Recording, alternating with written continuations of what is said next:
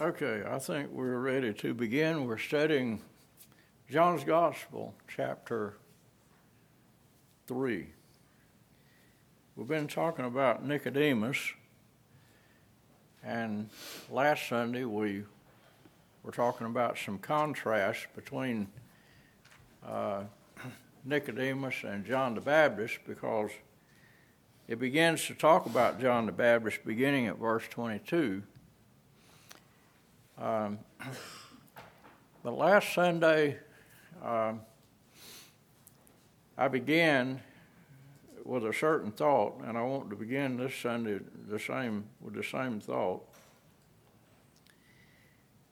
And that is that the biggest problem with Christianity today is the same as it was 2,000 years ago. It's no different. And the reason is because God does not change, and neither does man.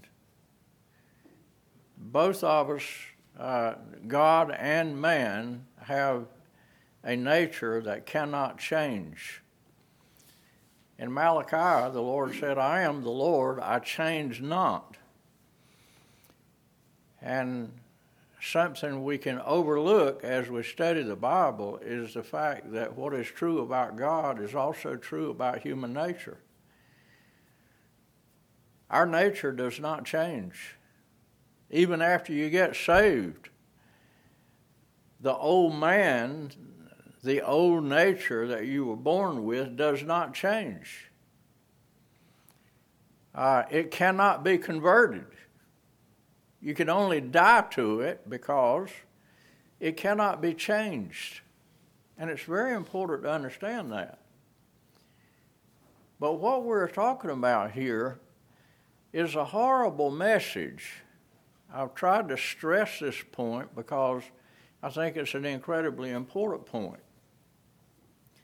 The message from heaven is preached in most churches as the gospel, which is, by definition, it means good news, the good news from heaven. Well, what is true in the realm of Christianity is preaching only the good news and totally excluding the bad news, the horrible message from heaven.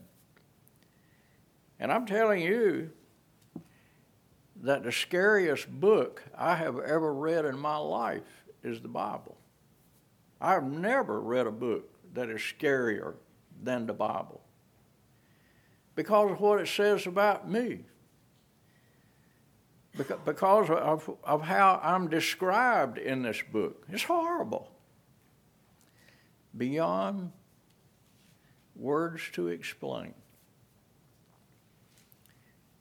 Only God can explain it, and He does. He says that the heart is deceitful above all things and desperately wicked. Who can know it? He says there's none good, no, not one. He says that the vast majority of people ever born are going to go through the wide gate into hell and be tormented in the flames of hell for all eternity to come with no possibility of escape. The other horrible message from heaven is one that's seldom ever mentioned in any church anywhere. And that is the epidemic problem of the false profession of faith. In other words, multitudes of people in the world believe that they are saved. They believe that they know Jesus Christ as their personal Savior. But the Lord said, "There'll be many that say unto me in that day, Lord, Lord, have we not preached in thy name?" We're talking about preachers, Bible teachers. "Have we not cast out devils in thy name?" Which is just another way of talking about witnessing to people so that their life is radically changed and the devils are cast out and Christ Jesus comes in. There have been multitudes that have been preachers and Bible teachers that were just as lost as they could be, that did not know the horrible message from heaven. Wouldn't believe it if you told them. And then the Lord said, there's going to be many that say, we've done many wonderful things in thy name. Many wonderful things. But Christ is going to look at those people and say, depart from me, ye that work iniquity, for I never knew you. Folks, that is a horrible message. It's a horrible message when you really understand the parable of the 10 virgins and you realize that people who carry a Bible to church, people who have the lamp of God's Word in their hand, but half of those people do not have oil in their lamps, which is a type of the Holy Spirit. The horrible message from heaven is that half of the people who go to church and carry a Bible under their arm are not saved. And so when I tell you that the epidemic problem in the world is the false profession of faith, I'm not the one that came up with that. It's in the book. God wrote it. This is what he had to say. These things that comprise the horrible message from heaven were not understood and were not preached 2,000 years ago by the vast majority of people who claim to know God. Nicodemus was one of them. If you'd gone up to him and challenged him about his being a child of God, he'd have fought you on the street over that. He most certainly did believe that he was a child of God. He was Abraham's seed. He knew the Bible up one side and down the other. He had studied the Bible his whole life. He was a master in Israel. He was a PhD in biblical understanding in terms of humanistic biblical understanding. He did not know the horrible message from heaven, that there's none good, and that included him.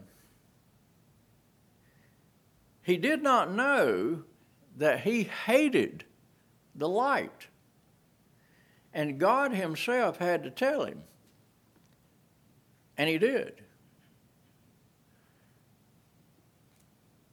Nicodemus was a man who came to the Lord by night, because it's God's way of showing us that this man was in the dark when it came to a knowledge of the truth.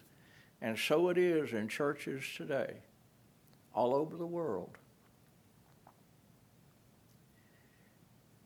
One of the most fortunate things that has ever happened to me as a person is the mercy and grace of God in working behind the scenes in my life to eventually bringing me to Southern Pines,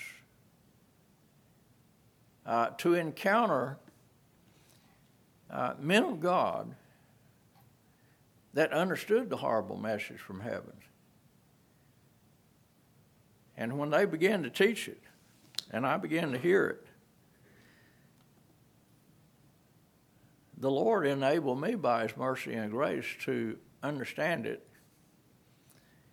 and to believe it.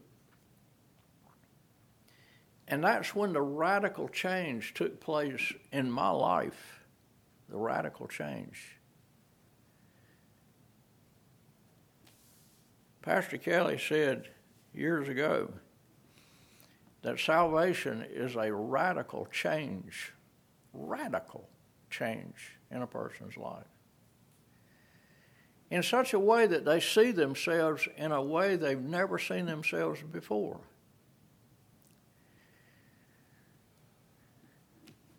One of the greatest evidences of the truth of this book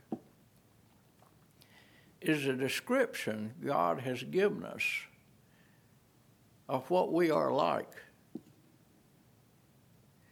Because when you go off alone, away from the world, and you just get alone by yourself thinking about what the Bible actually says in terms of this horrible message. A person that is truly honest will realize they're not a good person. They're not a good person. They will have to agree that behind the scenes, unbeknownst to the onlooking world of people who see you every day, they do not see you as the monster of iniquity that you are. They do not. And most of the time, we don't see it either because we don't want to believe it. We don't want to believe that we're that bad, that we actually deserve to burn in hell forever, that God actually loves us without a cause. There's no reason for him to love us. There isn't. We hated him without a cause, and he loves us without a cause. The only cause that you can come up with as to why Christ would go to the cross and die for us when we were yet without strength, in due time Christ died for the ungodly when they were in that state. He died for me 2,000 years ago. I wasn't even born. Why would he do that? The only answer the Bible provides is that God is love. And there's no personality in the universe to compare to him. Who would die for an enemy? Jesus Christ did. Who would die for the ungodly? Jesus Christ did. Why would he? Well, you can't find a reason in man. It's non-existent. There's nothing, not one thing good about man. Folks, I didn't used to understand this, but I do today. And what you're hearing is the truth. It's in this book. It's what it teaches. I challenge anybody to tell me that this is not what the Bible teaches. It most certainly is what the Bible teaches. No person can really enter into the terms mercy and grace apart from this teaching. This is not my teaching. This is God's teaching in this book. It is the teaching of any preacher or any Bible teacher that really studies this book. You cannot come up with a different conclusion. That's not possible. It is not possible. When it came to man at his best state, the Lord gave us an example of it in Luke chapter 18 of the rich ruler who called the Lord good master, and he asked him a question. He said, "Why do you call me good?" He says, "There's none good but one, that is God." Well, here was a man, much like Nicodemus, who thought he knew God, but he obviously did not know God because God was talking to him and he had no clue that God was talking to him. A lot of people have this Bible and read it every day and do not realize that God is speaking to them through this book. He wrote this book. He inspired this book and preserved this book. And he's talking to us in this book. So he doesn't want us to go to some church where some nominal pastor is up there in the pulpit preaching the good news, when if you read the book, it's not good news at all. It's bad news. But I'm going to tell you another thing, just to sort of plow the field here before we get into the substance of what's going to be said this morning.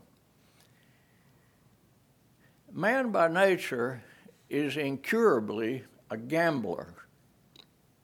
We're gamblers. It's in our nature to gamble. As a matter of fact, people love to gamble. As a matter of fact, with a lot of people, it's addictive. There are people who have gone to Las Vegas and gambled on those slot machines and lost just about everything they have. There are people who have lost everything they've had, and somebody come along and give them some more to help them out because they've lost everything through gambling. And they take what somebody gives them and they go back again because they're addicted. And they'll gamble again and lose that. There are examples of people, thousands of people really, who have done what I just described. But let me tell you where the gambling is really serious. It's like a guy that was in one of my concealed carry classes a few years ago. There was a man who stayed behind and talked to me a little bit about some of the things that I said in class because he got a little bit convicted, I think, by some of the remarks that were made. And this other man was in there who was an acquaintance of mine and a professing Christian,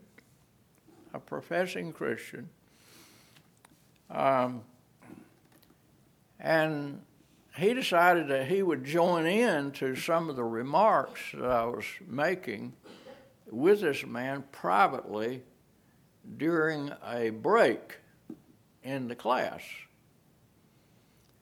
And this acquaintance of mine, a friend, who professed to be saved, interjected into the conversation what I'm fixing to tell you.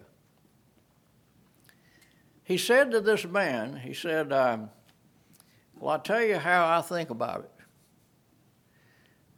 He said, the way I think about it is it's better to believe on the Lord Jesus Christ than it is to not believe. Because when you come to the end of your life, if it turns out to be true, then you have accepted, at least with mental consent, that Jesus Christ is who he said he was. And so if it turns out to be false, it doesn't matter anyway, because you die and cease to exist. But in his opinion, it was better to go the direction of Christianity and receive Jesus Christ as your Savior, so that when life is over and you die, if it turns out to be true, then you can enjoy salvation. Folks, that is part of the horrible message from heaven. You'd be surprised at how many people have heard that little description when it comes to salvation. I submit to you that that's nothing more, it's nothing less, rather, than turning the message of this book into a gamble. A gamble. But when you read the Bible, what do you find? What do you find? Well, if you read John's Gospel, 99 times it uses the word believe. Believe. Believe on the Lord Jesus Christ, and thou shalt be saved. In 1 John, 39 times you find the word know. Why is that important when it comes to the message of this book? John said, "These things have I written unto you that believe on the name of the only begotten Son of God, that ye may know that ye have eternal life, and that ye may believe on the name of the Lord Jesus Christ." You're supposed to know that you have eternal life. Well, if you know something, it's not a gamble.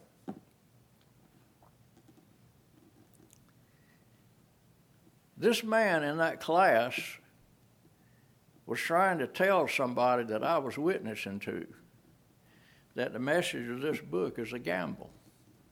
No, it is not. It is not a gamble.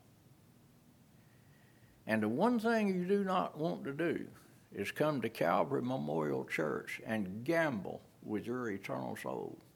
You do not want to do that. You see, what that man was saying, that young man was saying to this friend that I was, or this person, as acquaintance that I was trying to witness to, what he was trying to tell him was that the message of this book here is a gamble. That is, now listen to this, that is the equivalent of calling God a liar. It's exactly the same thing as calling God a liar. The message of this book is the truth. There's no gamble about it.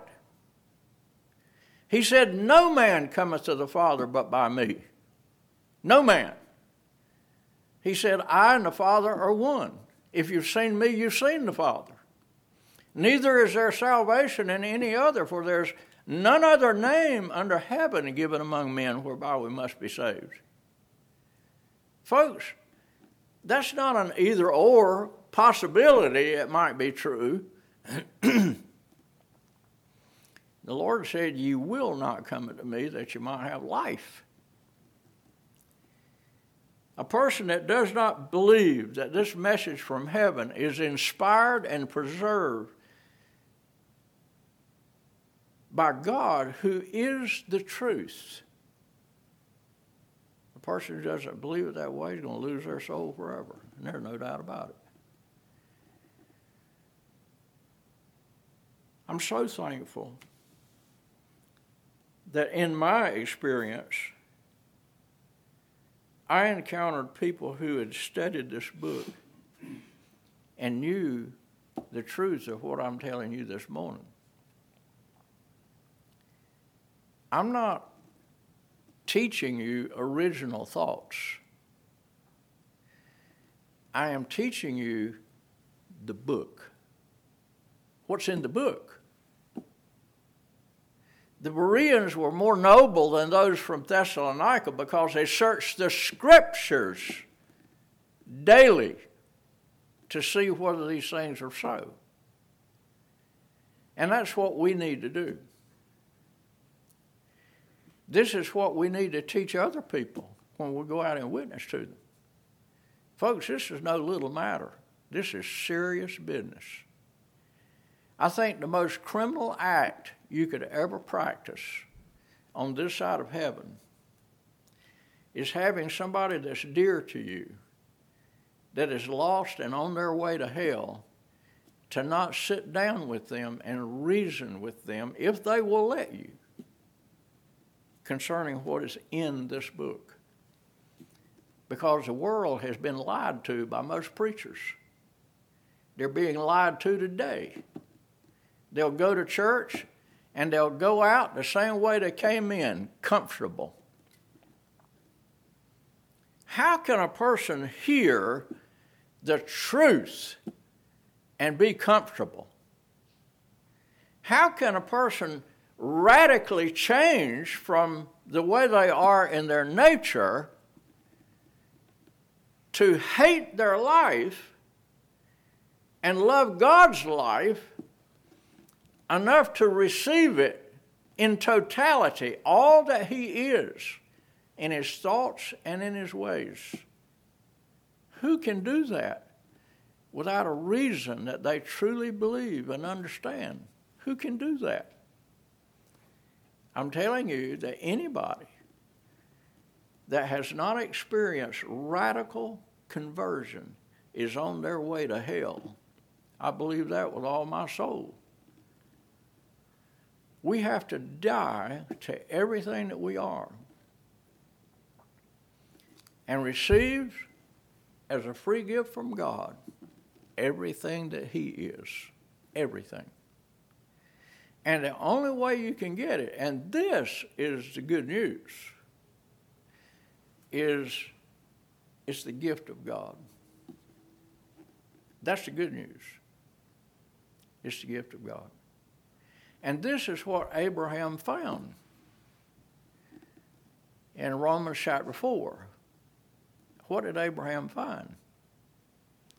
He found what I'm telling you this morning.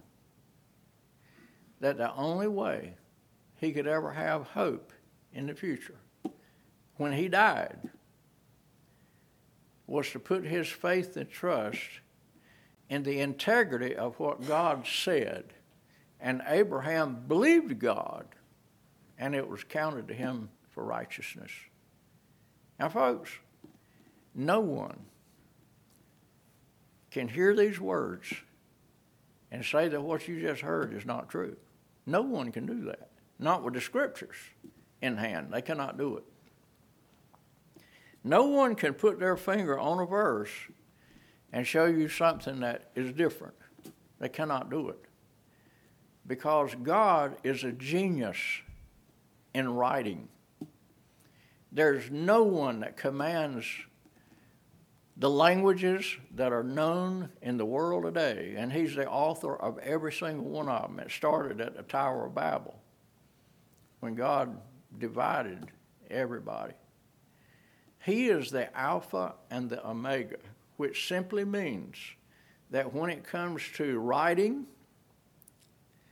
when it comes to speaking, He is the Word. In the beginning was the Word, and the Word was with God, and the Word was God. This book is written by the genius of the all-knowing God, and He knows what He is saying, and He means what He is saying. He means it. But the reason few people are going to end up being saved is because the horrible message is not being preached. It was not being preached 2,000 years ago, and Nicodemus is a classic example of a man who was bathed in religion but lost. 2,000 years later, all over this town, all over this state, this nation, and the world, people are bathed, immersed in religion, but lost. Lost. And it's no different today than it was when Nicodemus appeared on the scene in John chapter 3. Now, there's a multitude of people that will teach John chapter 3.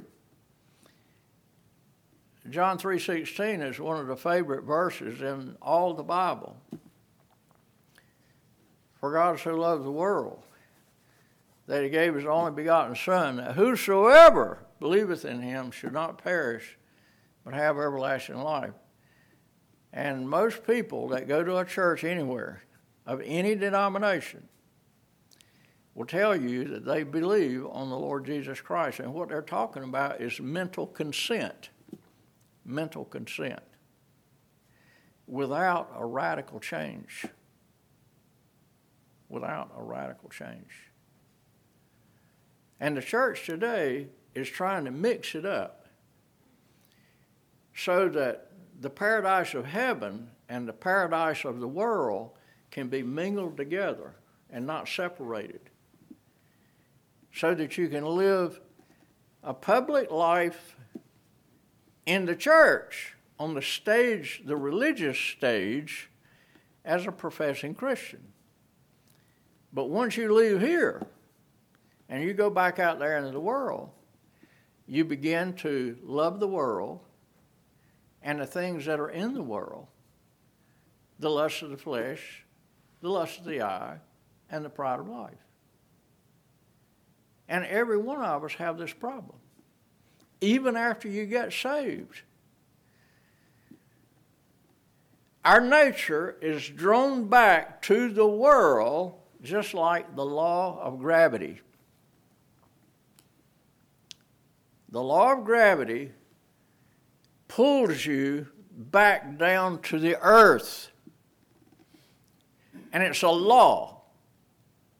It's what Paul was talking about in Romans chapter 7. He had read the law of God's word, which was from heaven. But he said, how to perform that which is the law of heaven, I find not. Because there's another law that operates in me that when I would do good, how to do it, I find not. And the reason is because there's another law. It's the law of sin that always pulls me back into the world. And that's what he's talking about. And he's confessing that as a Christian, as one of the greatest Bible teachers there's ever been, he was saying, I'm dealing with this problem every day of my life. I, the Apostle Paul, am dealing with this problem of the influence of the world on me, on my mind, and on my desires. And the only cure that there is for it is dying daily. I have to die every day. Every day. You don't die one time, because that problem does not go away when you get saved. This is what confuses a multitude of people when it comes to the message of the Bible. They think that, okay, when I got saved, when I walked down the aisle, I was converted, and so I've been saved from my sin. And about 2 weeks later, they find that they're not really any different. And they're not. And they never will be. Because the old nature cannot be different. It cannot be different. The only cure for the old nature is death. And we have to willfully die every day to what we are in our nature, because that cannot be changed. It cannot be converted. So what is converted? Well, what is converted is our desire. And it's a miracle of mercy and grace, where a person has a broken heart over what the Bible actually says, which is the horrible message from heaven. And so God honors that response of believing it, believing what God says, by giving us a desire that's His. It's His desire. And we discover that what's converted is our desire, but it's not our desire, it's His desire that He has given us as a gift. It's the desire of God that He has given us as a gift. The gift of God. Folks, let me tell you something. Apart from the mind of Christ and the life of Christ and the nature of Christ being given to us as a gift, there's no possibility of salvation. The only way that you can enjoy Colossians chapter 1 and verse 22, I think that's the verse, when you get saved, you are made holy, unblameable, and unreprovable in His sight. Now, how can you be holy? How can you be unblameable? How can you be unreprovable for all eternity to come? Well, I can tell you how. Because I read it in the book. It is the gift of God. That is what Abraham found. What did Abraham find? He found the gift of God. He found that he could not ever have enough faith to be what God wanted him to be. He had to receive as a gift from God the faith that God has in Himself to do what He promised. And then he could have it. Holiness, unblameableness, unreprovableness. It's the only way you can get it.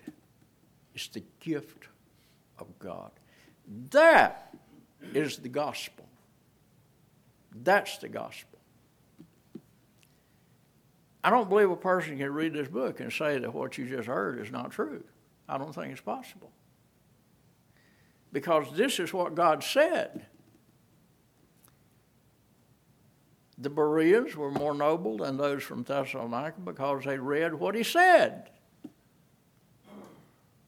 And they knew that what Paul taught them was true. They didn't believe what Paul said was true until they read the book by this genius author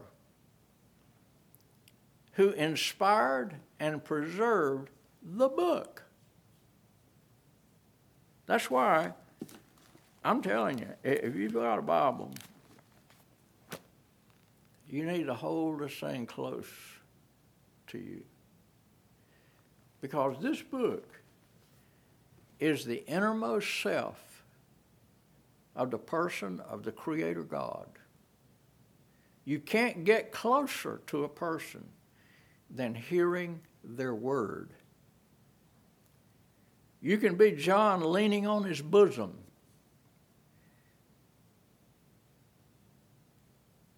and not be as close as you can be when you believe his word. Because this is his innermost self. It's not the external bosom.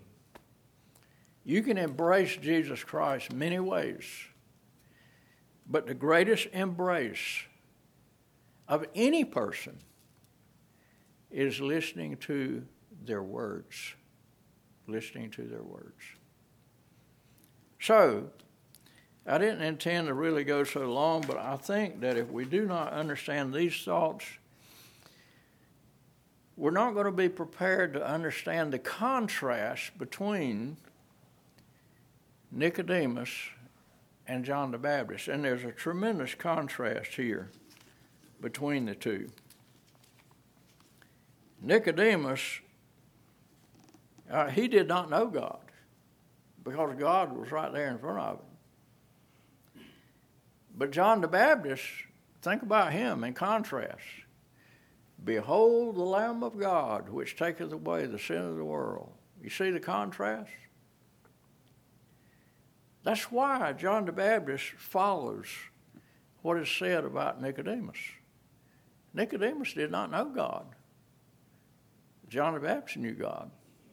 He sure did. Nicodemus did not know how it was possible to be born a second time when he was old. He didn't have a clue. He said that. He made that statement. In verse 4, Nicodemus saith unto him, How can a man be born when he is old?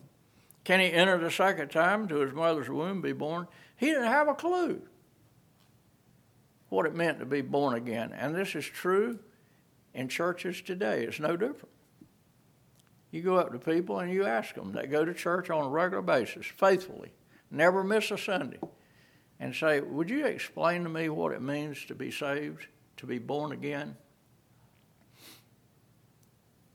Most people don't have a clue how to even begin to explain it.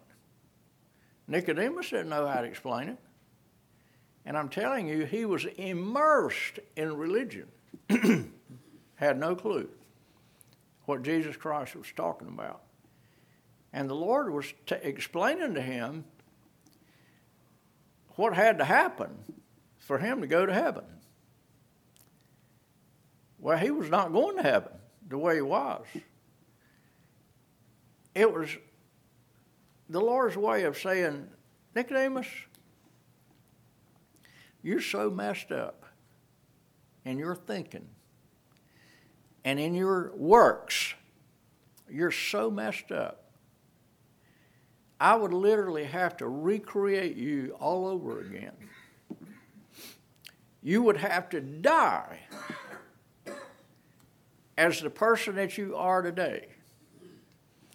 I would have to resurrect you from the dead. And I would have to give you what you would need in order to go to heaven. I'd have to give it to you. Because here's what you'd have to have, Nicodemus. You would have to be as holy as I am. You would have to be blameless. You would have to be unreprovable. In my sight, not yours, in mine. And so the question is, how could you ever have those qualities? How could you ever have them? Well, you have to understand what Abraham found. It's the gift of God. Folks, what I've just described is the doctrine of total depravity. A phrase that is heard in most churches but never explained. People have no clue what total depravity is. You have just heard what total depravity is. There is nothing that we can do to deserve eternal life. There is no way that we could ever live in the presence of a holy God unless he gave us the enablement. And so what does he do to give us that enablement? He gives us his life. His life. And this is what Paul was talking about when he said, I'm crucified with Christ. In other words, I'm dead. Christ died for me. I'm dead. Nevertheless, I live. Yet not I, but Christ liveth in me. When Christ is your life, then guess what? You're holy. When Christ is your life, then you're blameless. Just like Christ. He's without sin. He's innocent. He's the eternally innocent one. And you're unreprovable in the sight of God. Not in your sight. In the sight of God. Well, how can anybody ever have that? Well, again, that's what Abraham found. It's the gift of God. The gift of God. Nicodemus did not know that he hated the truth. There's a multitude of people that go to church today and not realize that they hate the truth. And the truth is not just a way of thinking, it's a person. Most people that go to church today would not believe that they hate Jesus Christ. They'll say, no, I love God. Don't you tell me that I hate Jesus Christ. I love God. Their works betray their testimony.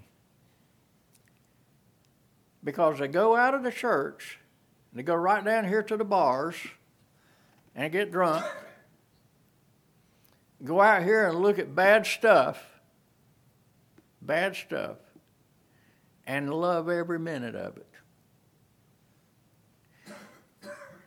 They live in the dark. They live behind closed doors, away from the audience in the church. And they go back into the world, and they mix it up as though somehow or other God will accept that. Duplicity. James talked about it when he talked about the double-minded man is unstable in all his ways. Well, what is a double-minded man? A double-minded man is what Nicodemus was. John the Baptist was not.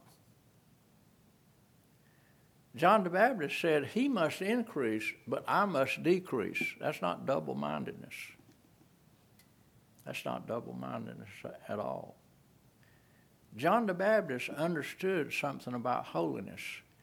He was filled with the Holy Ghost from his mother's womb. And we'll talk about that a little bit in just a few minutes. But Nicodemus, he was of the view that, much like the rich ruler, you know, I've given to the poor, I've done this, I've done that. I haven't broken the law. I haven't committed adultery. I haven't done any of those kinds of things. From my youth up. That's what he said in Luke chapter 18.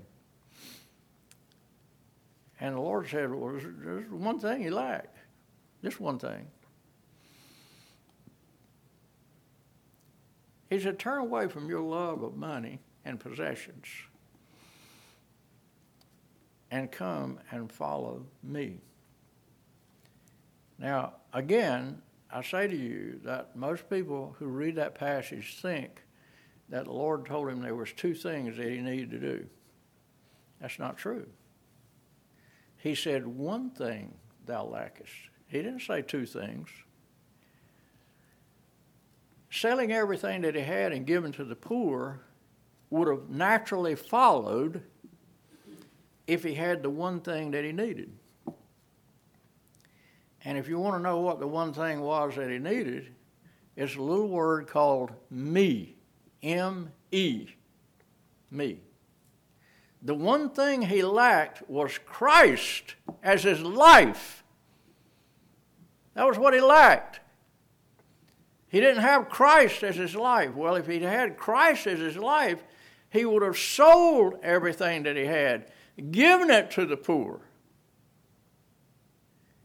You cannot mix up the doctrine of salvation with works. It's not of works. Selling what he had would have been works. We're not saved by works. There's but one thing that we need. The life of Jesus Christ. And that's it. Well, John the Baptist was out there baptizing people. Well, what did that mean? Well, baptism is an outward testimonial of dying to everything that you are. When you put under the water and immersed in the water, completely immersed in the water, it's a picture of dying. And that's God's view of us. There is nothing whatsoever about you as a human being that I would ever desire. My message to you is you would be best off dead. Totally, 100%. Total depravity. Totally dead. Every thought you've ever had, every work that you've ever done, even the plowing of the wicked is sin. Why?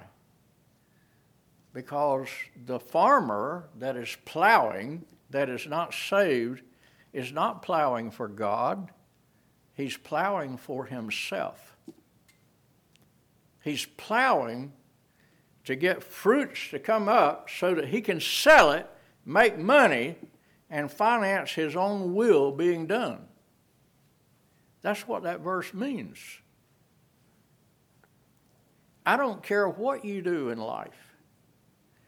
It is absolutely worthless to God in the way of works. You can't do anything. You can't say, well, I've been a Christian school teacher. I've been a preacher. I've been a principal of a school. I've been a member of this church for ever so many years. God is not impressed.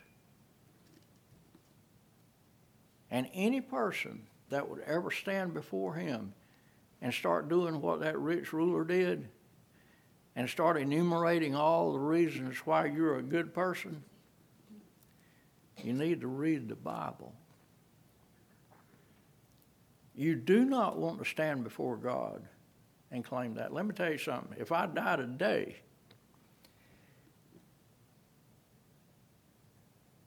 the Bible tells me to be absent from the body is to be present with the Lord. I'm going to tell you one thing. The only thing that I could ever glory in is the cross of Jesus Christ, who died for me. His death took care of all my sin, past, present, and future. The second most important thing is Pentecost. Pentecost is when the Holy Ghost came down. And when you get saved, that is the gift of the life of Christ, which you have to go to heaven, is the Holy Spirit. If any man have not the Spirit of Christ, he is none of his. You hear that? If any man have not the Spirit of Christ, he is none of his. That is what Abraham found. I'm telling you, one of the most important passages in the Bible is the question. In Romans chapter 4, the first few verses, what was it Abraham found? He found the gift of God as being the only hope that he had. Well, our time is gone. Mark, dismiss us, brother.